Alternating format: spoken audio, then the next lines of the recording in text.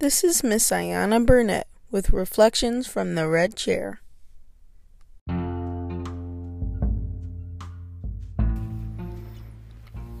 One of the best gifts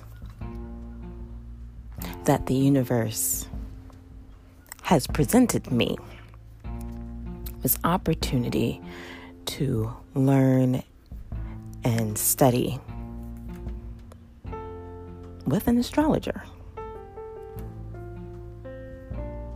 I absolutely love learning of the perspective and the meaning that astrology makes of events that play out in our lives.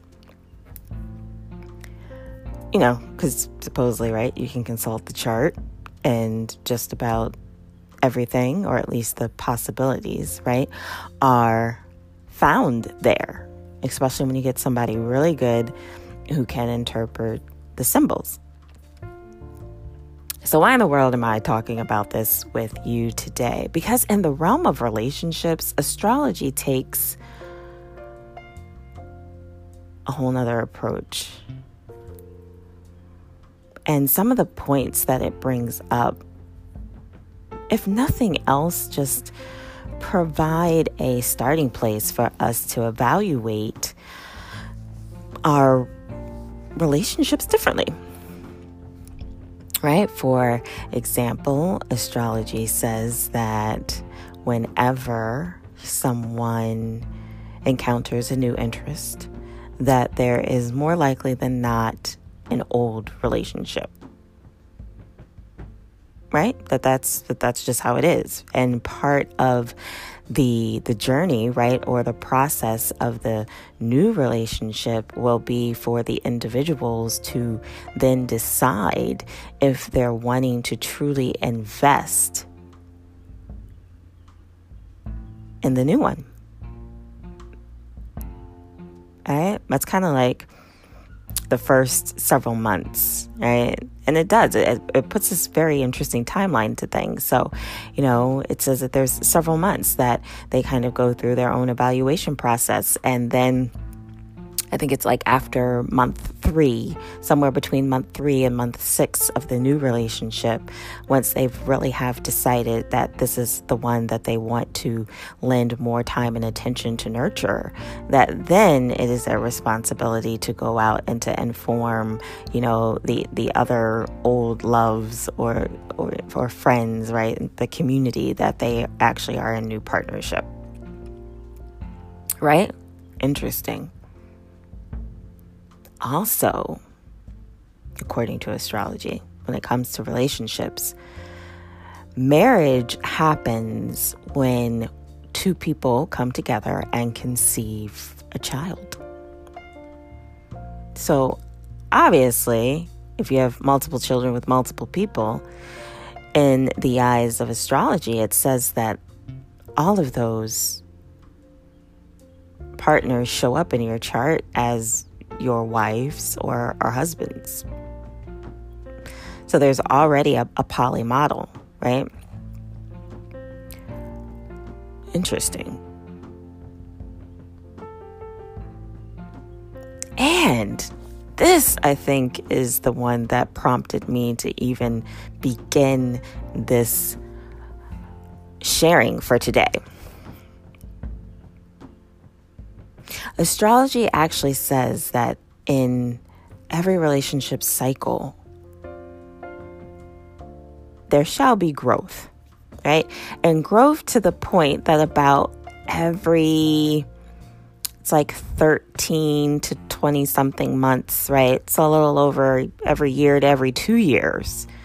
It is thus appropriate for the partners to be evaluating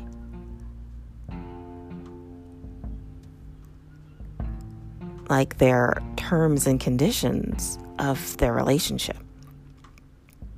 Now, this I think is mind-blowing and worth spending just a little bit more time on to think that every year to 2 years, it would be appropriate to have a bit of a heart-to-heart sit down and to evaluate whether the terms, the conditions, the, agreements that a pair has made is actually still serving who they've become, as well as the direction that they are moving their life in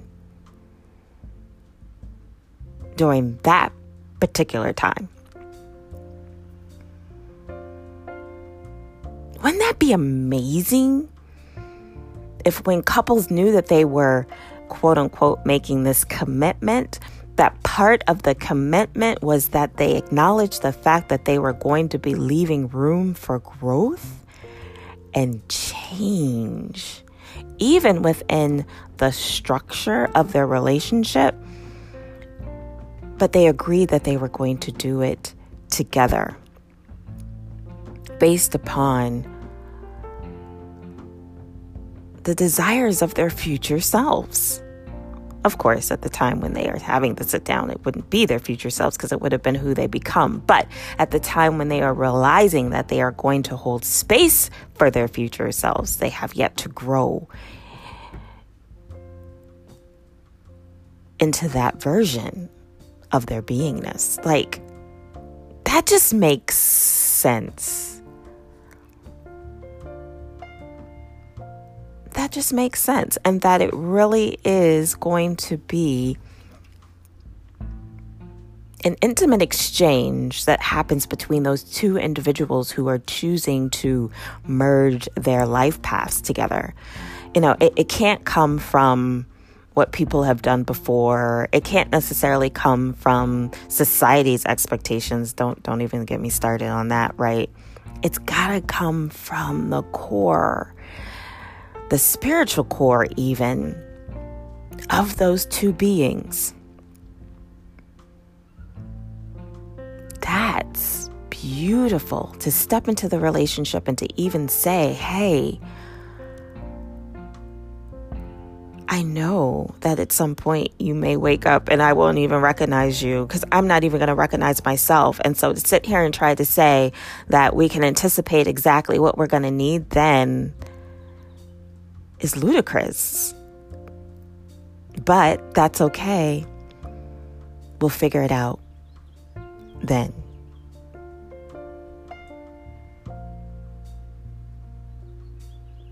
What if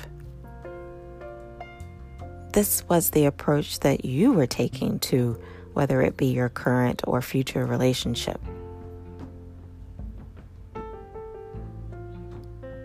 Do you think it'd make a difference? Could it leave room for creating and redesigning your life over and over and over again as you enter into new seasons? Right, I think this is very applicable because even right now I was having a conversation with an elder and it was like, this supposedly is spring right now, but this is unlike any other spring that we have ever experienced, right? So here we are in a familiar quote unquote season, but yet we can't rely upon our past experiences or really memories, our encoded memories of our past experience of what we believe spring to be. We have to be present here and now and utilize the information, of observation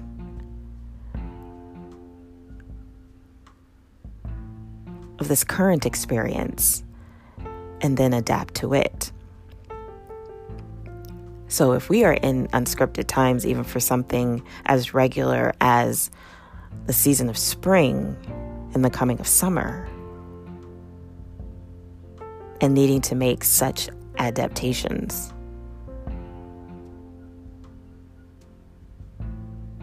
would it then not make sense to make room for the seasons of our relationships as well? Because those are just reflections of the seasons of ourselves in our own development.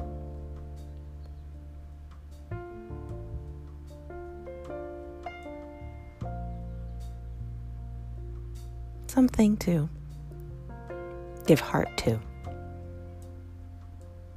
And then choose what works best for you. Until next time, be light.